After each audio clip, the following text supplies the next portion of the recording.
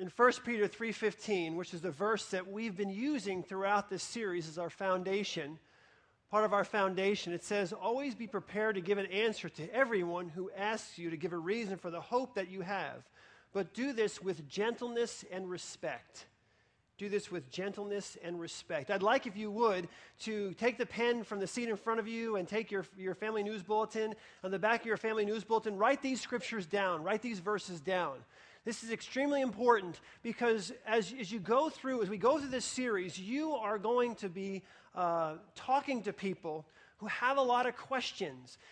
You're always going to be talking to people who have questions. If you're open to answering the questions, you're going to get even more questions. And I would like, more than anything else, is to make sure that you're equipped throughout this series to be able to answer those questions. That's what 1 Peter 3:15 says. Be prepared to give an answer to everyone who asks for the reason, for the hope that you have. But do this again with gentleness and respect. You can do something with gentleness and respect if you're not caught off guard. You should regardless. But what happens is if you're caught off guard by someone who asks you a question, you get very defensive sometimes. You're quick to get defensive and then maybe go on the offensive with your aggressiveness if you feel like you're being pushed or you feel like you've been caught off balance. And so what you want to do more than anything else is to make sure that when someone comes and asks you a question that you are, and I know you can't answer all the questions, but there are simple questions that people ask all the time. They're basic questions. It's almost like kind of a drive-by question type of thing. If there's a loving God, why is there suffering and evil, and all those types of things. It's important that as we go through this series that you get a basic understanding of how to answer each of those questions. And most people aren't looking for some gigantic intellectual discussion. They're looking for a basic answer, a simple answer to at least begin the discussion. So we need to be prepared. I want to make sure that you're equipped as we go through this process to answer some of those questions. We're continuing our series, Conversations with a Happy Heathen. And many of you may have come in the middle of the conversation as it is. And so what I'd like to do is kind of take a step back and get you up to speed. This is a conversation between myself and my friend Anne-Marie, talking about different worldviews.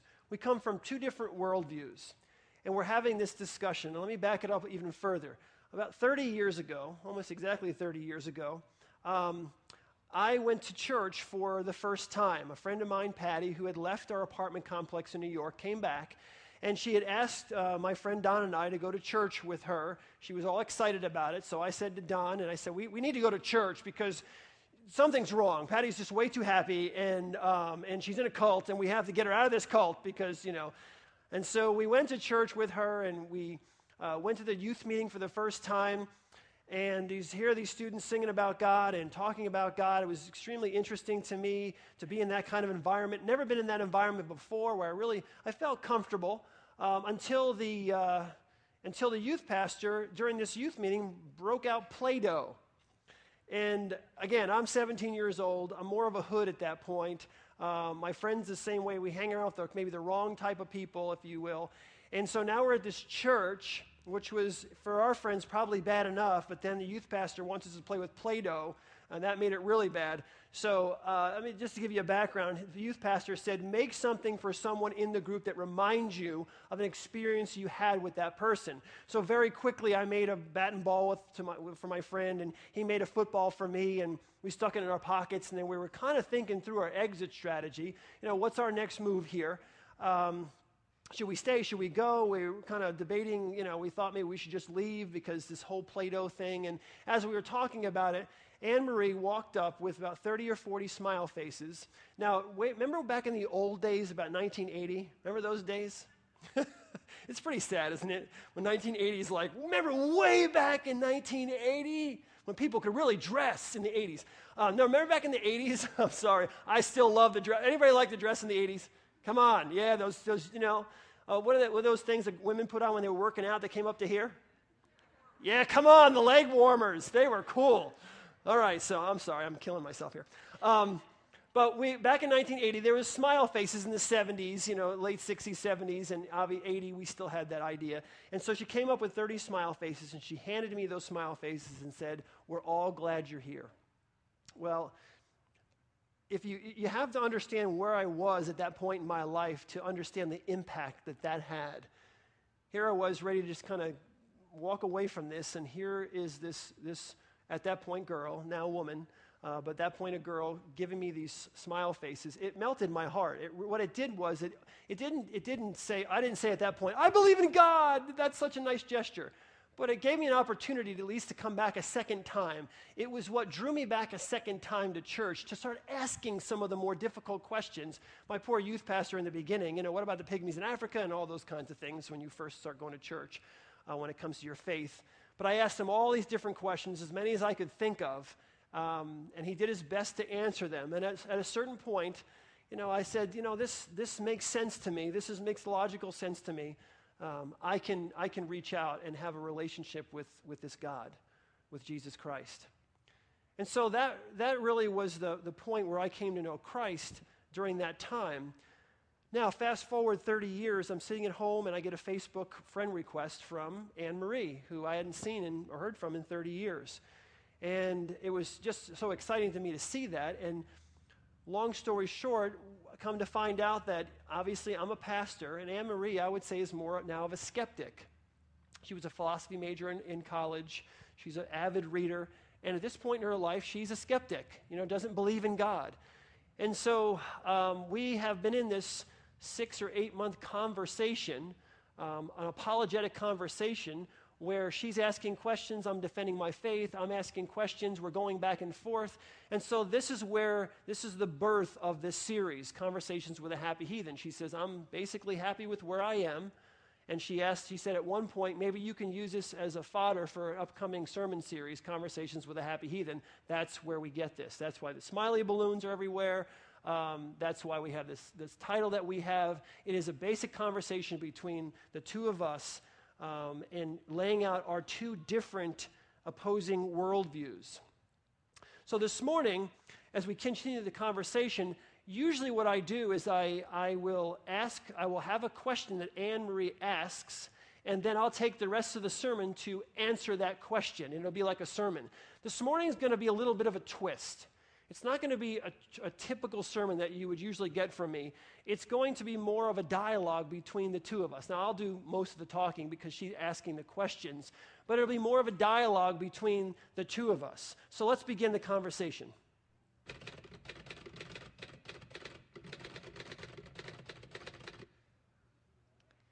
Regarding our discussion on determining right from wrong, that's easy. It's 100% culturally determined. And I suppose it's subjective to some extent, but it's not necessarily individually subjective. It can be easily collectively subjective. It's a communal agreement if acceptable behavior is based on survival and custom. Not to be too graphic, but take the example of some forms of female mutilation practiced widely in parts of Africa. What nearly every other culture on earth would consider to be mutilation, evil, humiliation, child abuse, etc., is revered and celebrated as a rite of passage.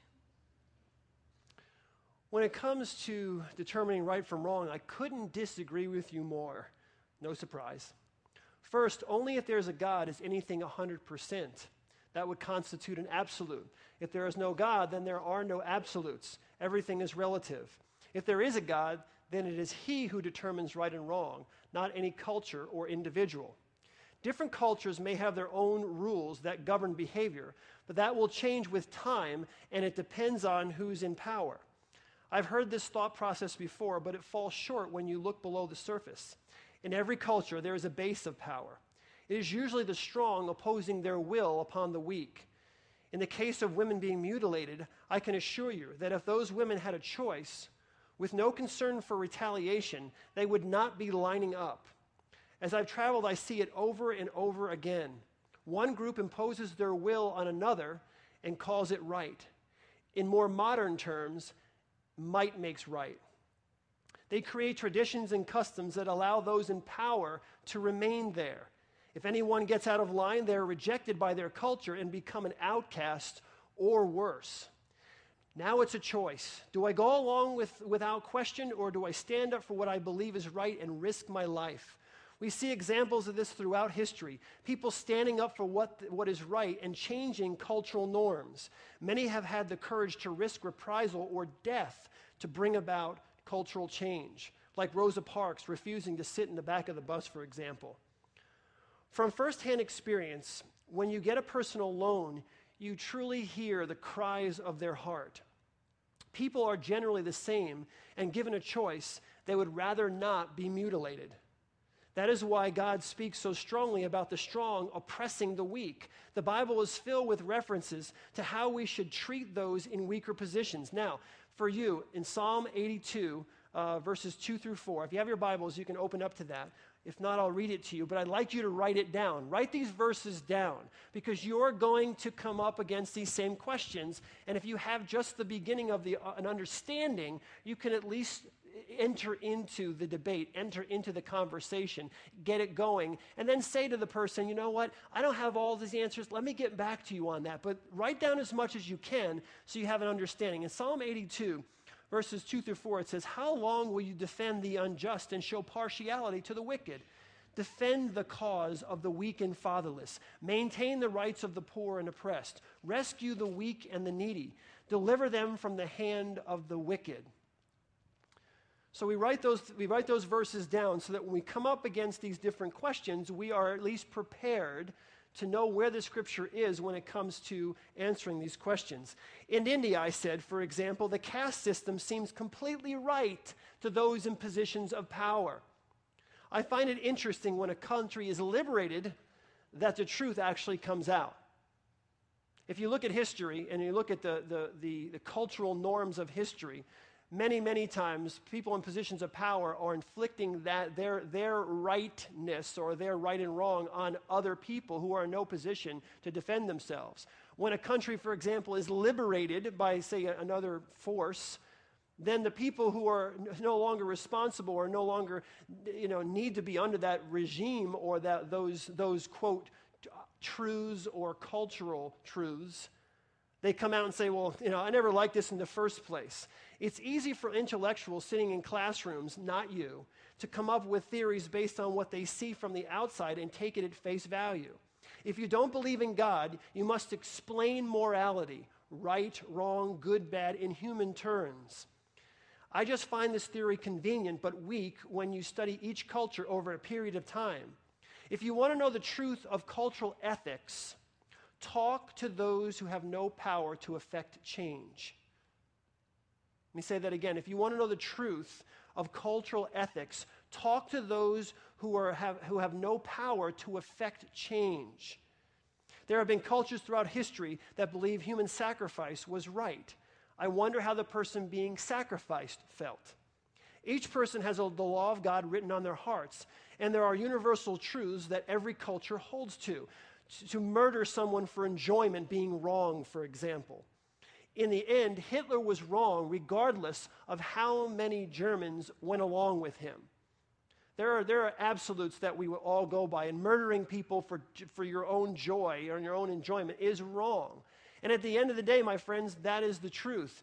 Hitler was wrong regardless of how many other people, and I'm not saying all of Germany was behind him because they weren't, but even if they were, Hitler would be wrong regardless of what his culture said was right. He's still wrong. He's still wrong. I have other thoughts on the subject, but I'll leave that for another day. In an earlier conversation, you made the point that people will often say, your truth is your truth because you believe it. Personally, I would agree with that. And my truth is my truth because Jesus said it. God has written his moral law in my heart. It doesn't matter what time period that I live in. It doesn't matter what the culture says or actually how I feel.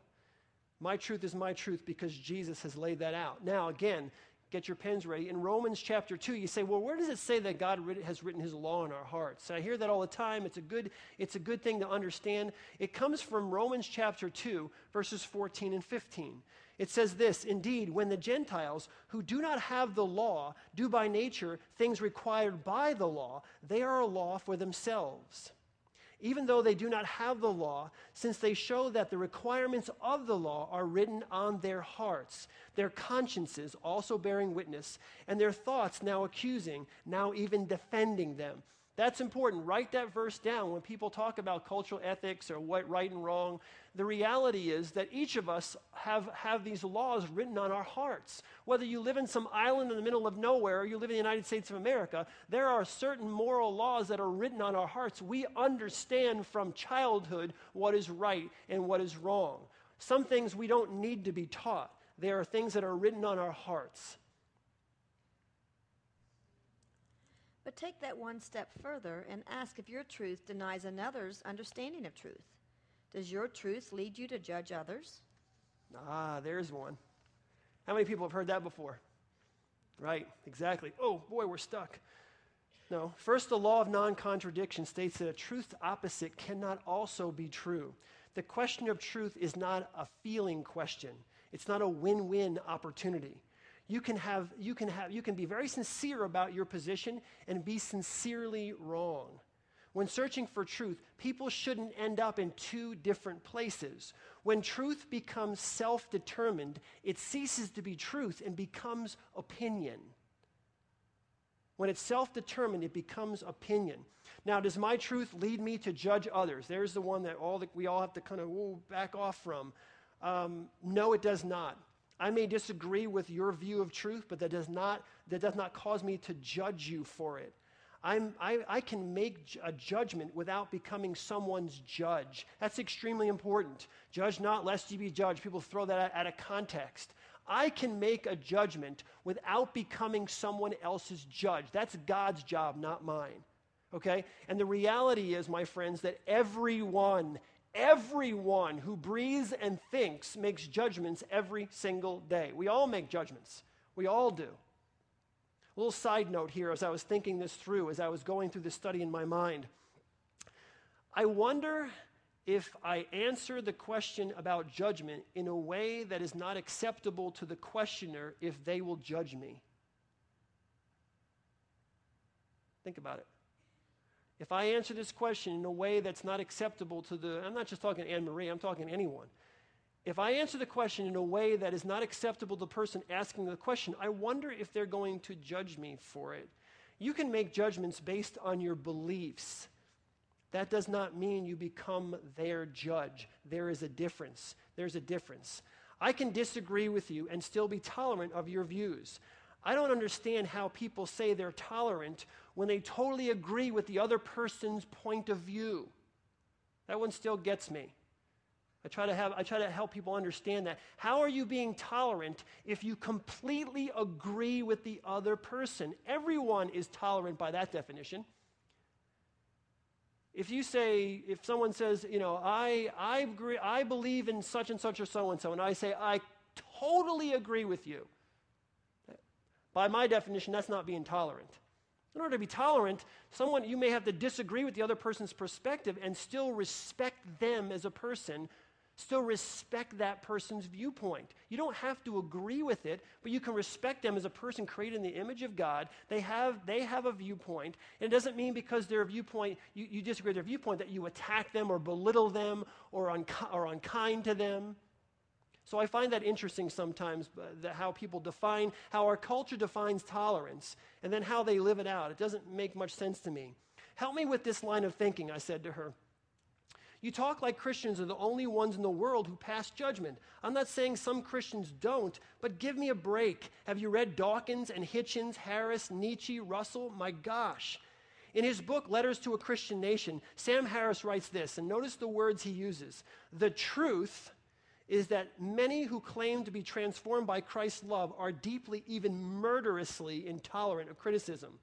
While we may want to ascribe this to human nature, it is clear that such hatred draws considerable support from the Bible. So, again, I was reading that over, and I had a question. Is Harris tolerant of those that he's judging? Because he's certainly making judgments here. He's certainly judging. So is Sam Harris tolerant of those he is judging? Christopher Hitchens, this one I love. Actually, don't love it. You'll get my point. Christopher Hitchens writes about Mother Teresa. She spent her life opposing the only known cure for poverty, which is the empowerment of women and the emancipation of them from a livestock version of compulsory reproduction. Okay, we got to get this in our minds. Christopher Hitchens is judging Mother Teresa. Wow. It struck me so much last night that Deb and I were sitting down, and she said, well, what are you doing? And so I was reading this over to her. She said, what are you doing? I said, I have to Google Christopher Hitchens and empowering women and see what comes up. Okay? You know what came up about empowering women? Zero. You know what came up with all the women upset about him for the comments he's made in the past? The first 10 Google references are women who are upset with him for things he said in the past. Said something about women not being as funny as men, whatever the case may be. But I looked up Christopher Hitchens helping women. Didn't find anything on that either. So I find it absolutely amazing that a person who is going to judge Mother Teresa, who gave her life in service to helping the poor and the needy, is going to be judgmental and attack someone like that when they have no foundation to stand on themselves. Now, I don't know Christopher Hitchens personally. I don't know if he has some kind of foundation, didn't come up, and that he just goes out and goes all over the world and gives his time and energy to help all these difficult situations with women. I just didn't find any. So I can't say that he doesn't do anything for anyone who in a way to empower women, but my goodness, I don't think he should be in a position to be judging Mother Teresa for the time and energy she put in. The whole judgmental attitude argument is frustrating to me, to say the least. Christians are attacked, ridiculed, and belittled all the time in this culture and are killed in others. You may not know this, but over 171,000 Christians are martyred each year, this year. 171,000 Christians are martyred each year, and no one ever talks about it. It's open season on believers, and no one cares. Now, I'm not looking for sympathy, just an honest discussion of the facts. The difference is I can disagree with you and still love you, defend you, and lay down my life for you. It is my worldview clearly expects me to love my enemy and to do good to those who may harm me. So I don't even consider, for example, Anne Marie an enemy in any stretch of the imagination. She's a friend. My worldview tells me, though, even if a person is an enemy, even if they're harming me, here's how I should respond. Luke chapter 6, verses 27 through 36. Again, write this down, because here's how we should respond when we come up against these types of situations. It says, but I tell you who hear me, love your enemies, do good to those who hate you, bless those who curse you, pray for those who mistreat you. If anyone strikes you on one cheek, turn to him the other also. If someone takes your cloak, do not stop him from taking your tunic. Give to everyone who asks. And if anyone takes what belongs to you, do not demand it back. Do to others as you would have them do to you. If you love those who love you, what credit is that to you? Even sinners love those who love them. And if you do good to those who are good to you, what credit is that to you? Even sinners do that. And if you lend to those from whom you expect repayment, what credit is that to you? Even sinners lend to sinners, expecting to be repaid in full. But love your enemies, do good to them, and lead them and lend them without expecting to get anything back. Then your reward will be great, and you will be called sons of the Most High, because he is kind to the ungrateful and wicked. Be merciful, just as your Father is merciful. Now, before I get to the next question, someone after the service came up to me and asked me this question, which is extremely important because it comes up every time you talk about forgiveness and turning the other cheek. They were explaining how they have been through a very difficult situation. They didn't go into detail, but a kind of an abusive kind of situation in their family. And they reached out and kind of turned the other cheek and got slapped on the other cheek. And this has been going on for a long time. So how far do you take this? And I want to be clear. The Bible's not telling you that you have to keep allowing dangerous people into your life. You can love them, you can forgive them, but you can set boundaries for them. If a person's dangerous, you need to set boundaries. You don't have to be just a doormat. The Bible's saying, it's not saying be a doormat and let this person continue to come into your life and abuse you and your family. You have to set boundaries. But see, here's the problem with some of this, and this is what I like to say to all of you this morning. If you have someone like that in your life, what you need to do is forgive them. It doesn't mean you have to let them back into your life to abuse you again, but you have to forgive them. Because unforgiveness and bitterness is like drinking poison and thinking the other person's going to die. Okay? It's like the logic is that you drink the poison and wait for them to die. The person who's going to die inside is going to be you if you continue to drink that bitterness and that anger and that unforgiveness. So the Bible says you can forgive, but the reality is you set boundaries to not allow that person to come back in your life and harm you. There's nothing wrong with that. One is forgiveness, the other is stupidity. There's just, we are believers, we want to offer forgiveness, but you have to protect your own family. So I want to make sure that's clear. Does your truth justify discrimination against homosexuals, Muslims, Hindus, Wiccans, and non-believers? These are fun conversations, aren't they? No, that is unless you call disagreement or one's own beliefs discrimination. Discrimination is defined as unfair treatment of a person or a group on the basis of prejudice. So the answer is without question, no. I have helped and befriended Muslims, Hindus, homosexuals, witches, and warlocks. I don't agree with most of their beliefs or their choices, but that does not keep me from loving them. If I stopped loving and helping people I disagree with, I would be out of a job. My understanding is that a believer's answer to all of these questions is a resounding yes. Meanwhile, I think that most atheists would say no to all of the above. They may throw a delusional insult or two along the way, but generally there's no framework in place for evangelistic activities. Maybe they don't care, or maybe, perhaps, they concede it's a bit of a lost and unimportant cause. My answer was, wow. Wow, how can you make such a claim? Harris and Dawkins, just to name a few, spend most of their waking hours pushing their worldview, aggressively, I might add, and mean-spirited, I might add. A delusional insult or two along the way. Have you listened to these men? Nietzsche considered the Beatitudes in Matthew 5 to be a damning approach to life. He said they emphasize the responsibility of man toward the poor and the weak of society.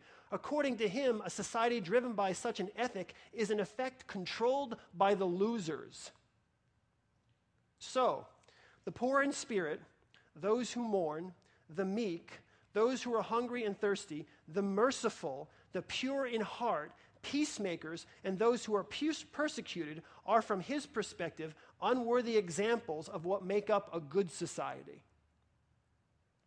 And then it's unimportant cause. They may consider it just, the reason they don't, really go after, maybe are as aggressive as you Christians, the reason that they don't really, they're not so forceful in their opinions and their thoughts and all this, because it's just not important. It's not an important cause. Richard Dawkins wrote this: only the willfully blind could fail to implicate the divisive force of religion in most, if not all, of the violent enmities in the world today. Sam Harris, one of my favorite people, Sam Harris wrote this in his book, Letters to a Christian Nation. I would be the first to admit that the prospect for eradicating religion in our time do not seem good. Still, the same could have been said about the efforts to abolish slavery at the end of the 18th century. Anyone who spoke with confidence about eradicating slavery in the United States in the year 1775 surely appeared to be wasting his time, and wasting it dangerously. Now, I really do think that he cares, and I think he cares a lot.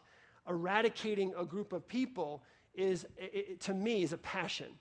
To eradicate, let me take a step back. Sam Harris, I do not believe, is saying that you should go out and kill all the Christians. That's not what he's saying. I don't know him. I don't think that he would think that we should go out and slaughter all the Christians to eradicate Christianity or religion, because he's talking more than just Christianity. He's talking religion in general. But I would say that he is passionate about what he believes. This is the same man who said, if I had a magic wand and I could eradicate either rape or religion, I would eradicate religion. So this is a person who has a real passion for eliminating religion in our culture, eliminating religion around the world. You say they have no framework for those activities. What? Have you heard of public school or university, CNN, CNBC, the New York Times, the Washington Post, or blogs?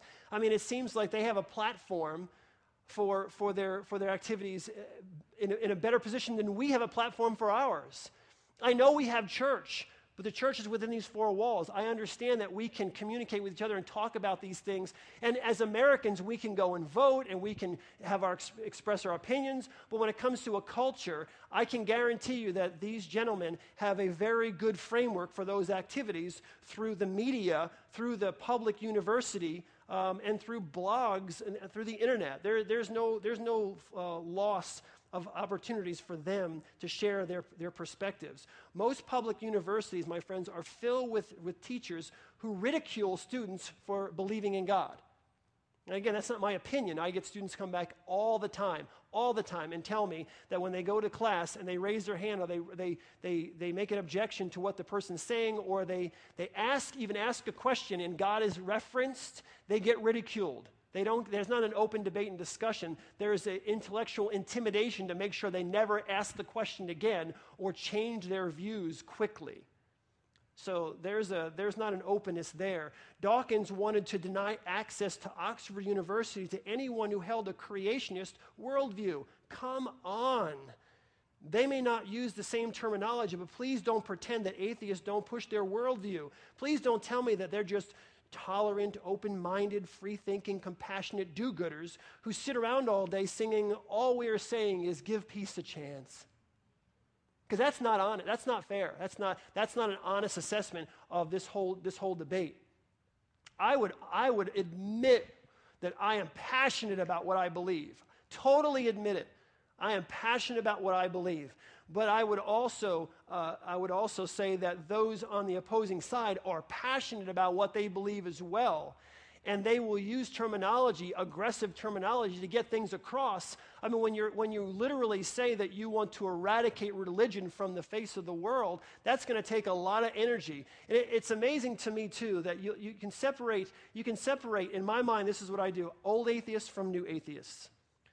I believe that, and this is just my opinion, this is Jeff Greer's opinion, that old atheists like Voltaire and Nietzsche and Russell were more intellectual in their discussion of atheism and their opposing views. Dawkins, Hitchens, Harris are I don't know what words you want to use, but they are extremely aggressive in the way they present things.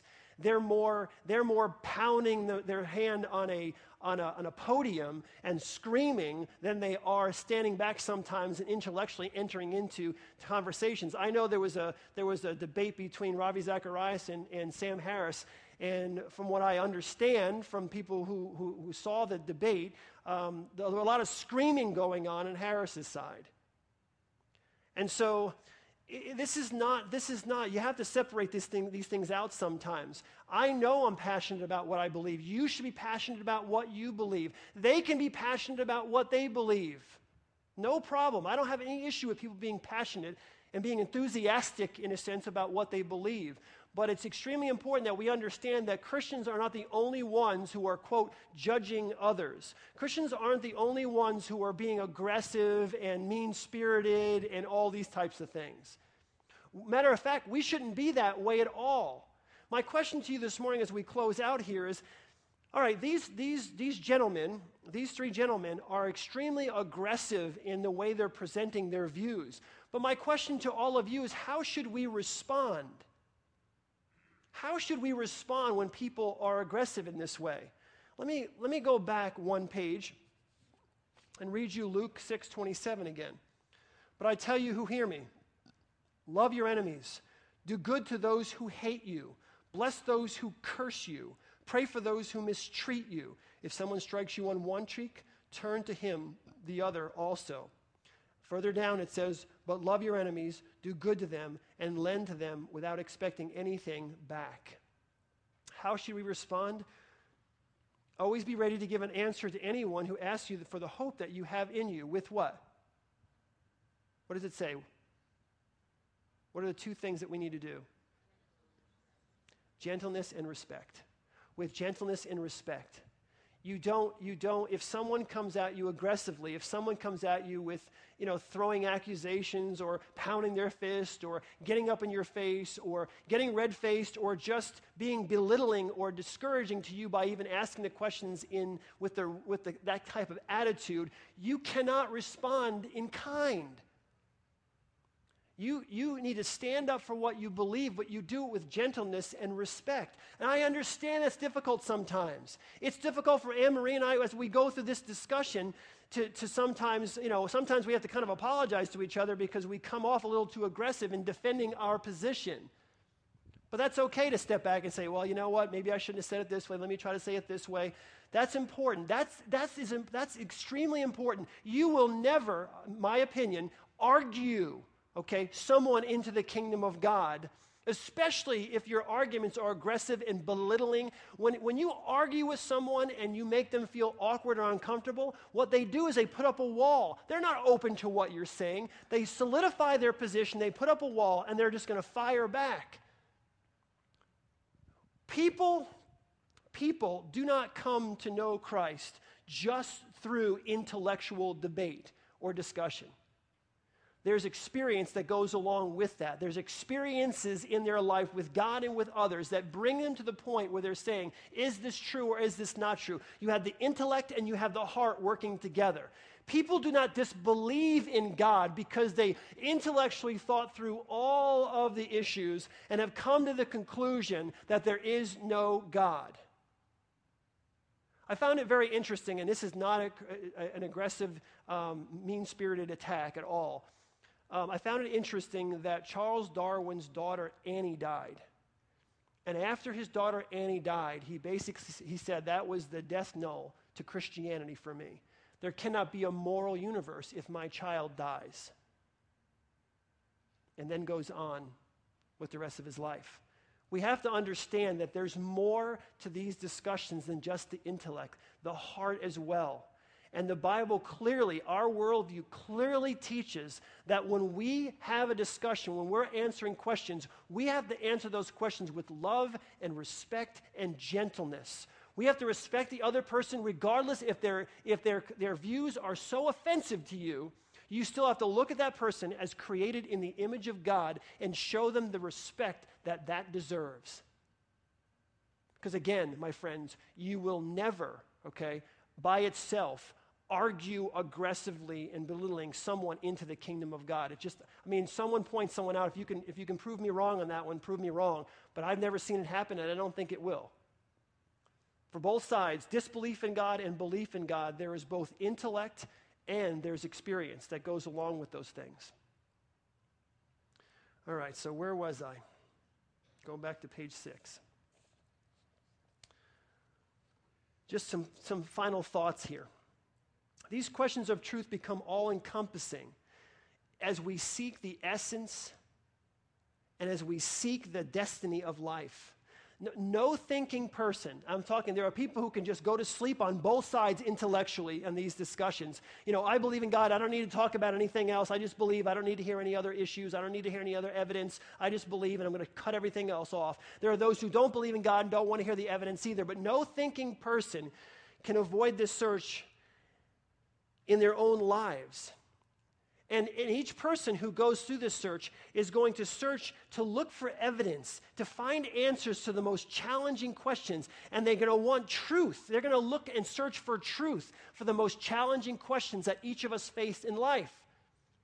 That is extremely important. Each one of us should be a seeker of truth. When you're answering the most difficult questions of the universe, you should be seeking after truth. Not going to sleep, not emotionally going to sleep or mentally going to sleep, but seeking after truth. That is something that each person on this planet who's a thinking person is going to go through in their own minds as they answer questions about the whys and hows of life, about the meaning and purpose and significance of this life, about the right and wrong of life. You're going to ask these questions, and your answer to those significant questions has to be based on truth. Okay, a change of subject. The atrocities of the church are countless. The Salem witch hunts, the Crusades. Europe is littered with the graves of those who died century upon century at the hand of popes, bishops, queens, and kings, all of whom sang the praises of Jesus Christ their Savior. And those are good points.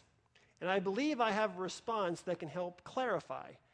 And I'll share them with you next week. I love when you guys you're like, come on. That's what's good about this series, isn't it? That's what's good about this series. These are questions that you are being asked, and you want the answer to the question. And I love kind of the cliffhanger. It makes you come back the next week. But that's what's good about this series. Now, real quick, as we close here, a couple of things. I've talked about the opportunity, because as we go through this series, I can't answer all the questions that are going to come up from you and others. I have people leaving the church on Sunday mornings who ask me more difficult questions than some of the questions that Ann is asking. Incredible questions. And I can't get to them all in a half hour or 35 minutes. That's why we have Wednesday nights at 6:30 for everyone, Wednesday mornings at 7 o'clock for the men. But I've talked about those, but we also have other life groups that meet throughout the week. There are some things that are happening on Sunday mornings here. I think 9 o'clock is one. In your family news bulletin, there's a whole list of life groups, and we're all discussing these issues. Each of the life groups will go through what you believe and why you believe it. So you can ask your questions there. Each one of us needs to get involved in one of these life groups. You need to get connected to a life group. So if you can't make it on Wednesday morning or Wednesday night, well, that's okay. We got Sunday morning. We have all groups going on throughout the week. And the people in those groups would love to have you as a part of that group so you can ask some of these difficult questions. So make sure that you connect to a life group. Pick one and get connected. A couple other quick things as we close here. Since I have a minute or so, I just want to take a couple quick things. Harvest Party, October the 17th from 6 to 8. What a great opportunity. October 17th, to get and invite people from your community, to invite people from your neighborhood or work or whatever, or children. This Harvest Party has something for everyone. There's an apple, what is it called? An apple cider press where we can get apple cider. We'll make our own apple cider. There's a train ride for the kids. There's cornhole tournament. There's a bake sale. There's something for everyone. That's just a couple of things. There's so many things that are going to be going on right out here in the parking lot. But take this opportunity to invite people from your neighborhood to come and be a part of this, because sometimes people don't want to come to church Sunday morning for the first time, but they'll go to something like that. You'll be able to talk to them and share with them, and maybe since they've been over here, show them through the building.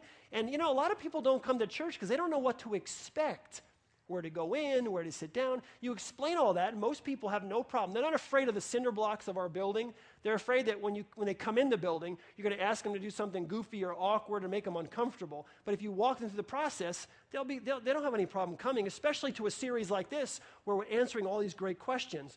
Second, Children's Church starts this morning. It started this morning. First service, we have our traditional Sunday schools, but now we have Children's Church at second service. So I know a lot of you want to stay for 2 services because you just love being here. And so you want to stay for 2 services. Well, now you can, because your children will get 2 different opportunities, one in their Sunday school class and one at Children's Church, where it starts this week. And Ignite starts this week as well. Ignite is a great opportunity for your children to go and learn these types of things now. Learn how to answer some of these questions now. Ignite is an amazing discipleship opportunity for our children. They do experiments. It is a great way for our children to learn and experience God in a way that they remember, because it's real practical. And when you do those experiments, you just hold on to those things. That's it. I am really enjoying this series. I really am. And I have no intention of ending this series anytime soon. So as long as at the end of a sermon you guys go, oh, this may go on for a while, okay? We'll put little like Santa hats on all our smiley face balloons, things like that.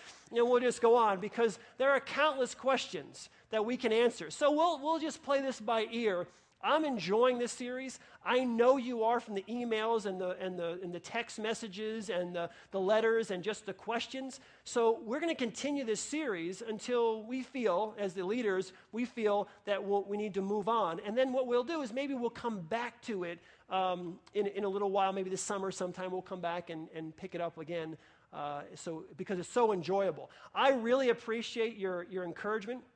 I really appreciate your thoughts about Anne-Marie as well. Very positive feedback that I've received from you about her. That is extremely important to me. She is my friend, and though we debate these things, I love her. I care about her. I care about her family. She cares about our family. We're becoming closer. So your positive thoughts and encouragement to her mean something to me, and I'm sure to her as well. Let's just bow our heads in a word of prayer.